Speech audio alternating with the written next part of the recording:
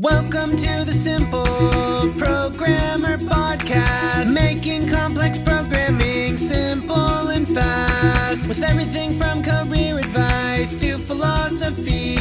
It's the Simple Programmer Podcast. Hey, what's up? John Sonmez from SimpleProgrammer.com. And so today I thought we would answer a little question that I know some of you, especially if you're new to software development, have been asking, which is basically, hey John, what is the difference between centralized source control and distributed source control? Yes, that's right. We're going to be answering a technical question today, although it's not a highly technical thing, but definitely a lot of developers, even experienced developers, get confused between what is centralized source control and DVCS. Is that the right acronym? DVCS, Distributed Version Control Systems, DVCS, right? So distributed source control versus centralized. So some centralized source control systems are like CVS. That was one of my favorites. Subversion, which I liked even better, and then on the distributed side, we've got stuff like Git, which is probably the most popular of all time, super popular source control system, and we have Mercurial, and there's a bunch of different ones, of course, right?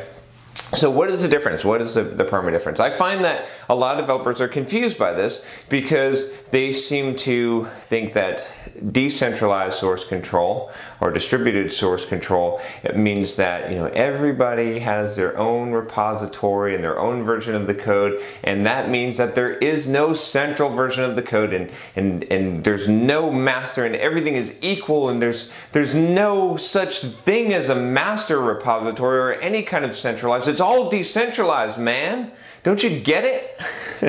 But that's not really possible, and it's not really true. So I'm going to delve in here real quick into what it actually is the difference. So let's start with normal source control. We'll call it normal, right? Centralized source control, which basically most of the older source control systems, CVS, Subversion, use this model, which was basically you have a server and a client, just like most applications, and the server is the master repository. It contains all of the versions of the code, right? So as you make revisions and changes to the source code, it lives there. If you have a Subversion server, CVS, whatever, that's centralized source control. So as a developer, as you are making changes, you first of all have to get the files from the server. You tell the server, I want this particular code line, I want this particular file and this version of it, right? And you have a client on your system that is going to communicate with the server and do that for you. So for example, you might say, I want to grab the latest from trunk, and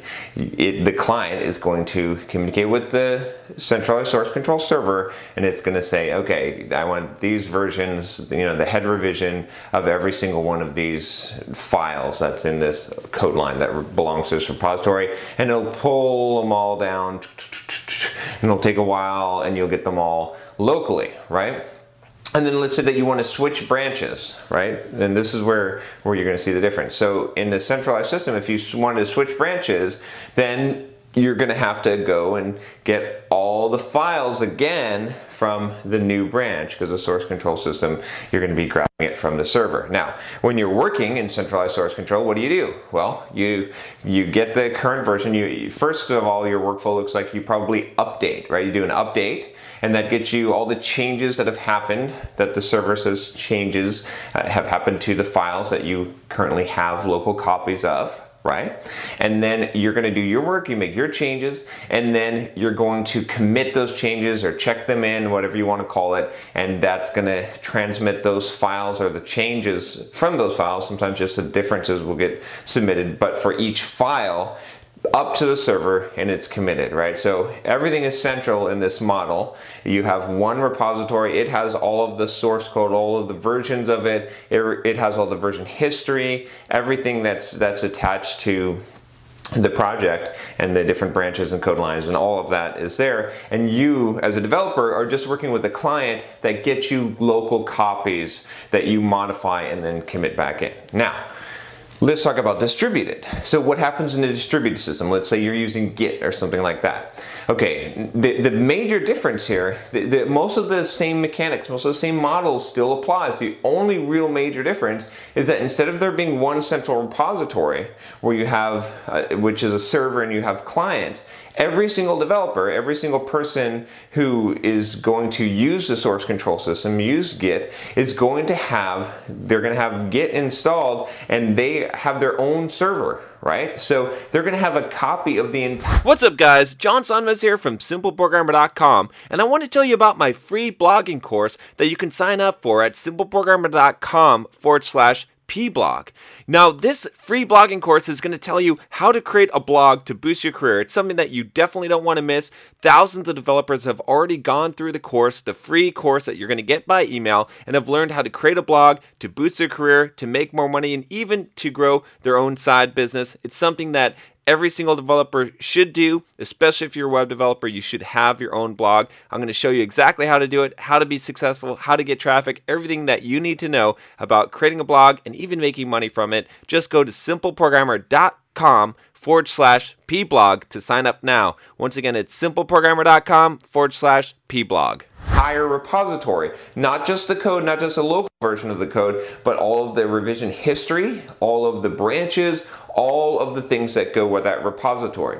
So why would you do this? Well, it makes it so that there's less network transfers, right? And it is distributed, right? You can work locally and you can work disconnected, at least a lot easier, right? So you're going to still use the same workflow, basic workflow. There's just two small changes, which I'll get to in a second here.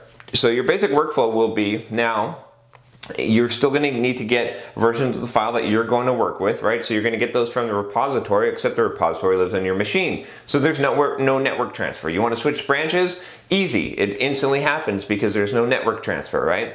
So you get the local version that you want, or the copies of those files from your repository. You make the changes, boom. You commit the changes and you commit them to your local repository. Now, at this point, you have a local repository that has your changes, what's called a change set, right? And it's still disconnected from, there's got to be some kind of master, right? Some place where the system of record, right? And this is where I think people get confused with distributed source control, is yes, technically all the repositories are quote equal, but if you want to actually ship working software, and I think we probably do, and you want to actually coordinate a team of developers, you have to say, no, this is the master one. So this lives on a server, this repository lives on a server, and we're all gonna communicate with this one. So how do you communicate with the master? Now, you take your local repository and you either push or pull, right? So if you want to take code from the master or from some other repository, it doesn't even have to be the master, you pull change sets into your local repository.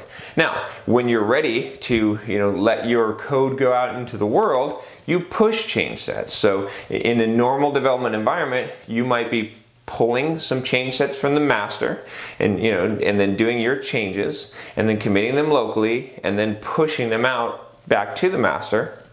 But you could also push and pull to other developers' repositories if you wanted to share code. So there's a lot more flexibility and a lot more options in distributed version control. Now, of course, there is a trade-off, right? Because there is a somewhat more complexity, right? If you're just using centralized source control, something like CVS or Subversion is fairly easy to learn, I think. I do feel there's a little bit of a bigger learning curve in something like Git, but it's more powerful. Like I said, I think that there's really very few disadvantages aside from perhaps the complexity and the storage maybe requirements are higher for having a copy of the repository locally with distributed source control. But I think that that can easily be overcome. So that's the basic differences, right? Again, I want to emphasize the point that it is not that everything's distributed, man, and there's no central record. It's just the model. Instead of having a client server, everyone has the server essentially and copies of the repository, and they can work, check in, and do all the kind of functionality of version control locally, and then they can merge that back up. So you can really think of it as every developer having their own server, their own repository, generally that you know, and it can evolve separately, it's true, but that's generally how it's used. Now, you know, again, if you wanted to ask me which is better, which should you use, honestly, like I think that it's worth investing the time to learn something like Git or Mercurial and do distributed source control, because like I said, there's really no disadvantage to it.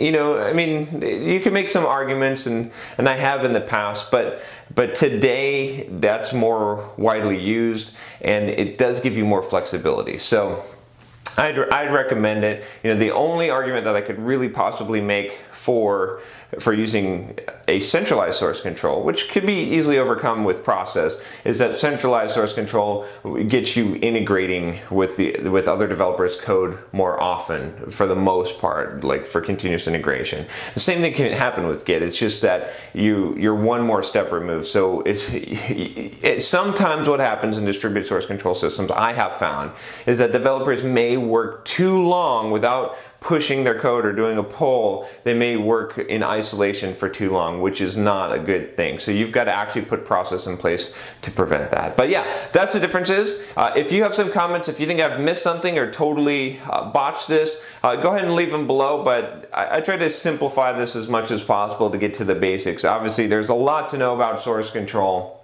and whatnot. So anyway, hopefully you liked this video. If you have any questions that you'd like me to answer, you can email me at john@simpleprogrammer.com. And I have one big request for you. As always, if you haven't already subscribed, go ahead and click the button now, and I promise you will get more videos from me, because that's how subscribe works. What do you think about that? All right, I'll talk to you next time. Take care.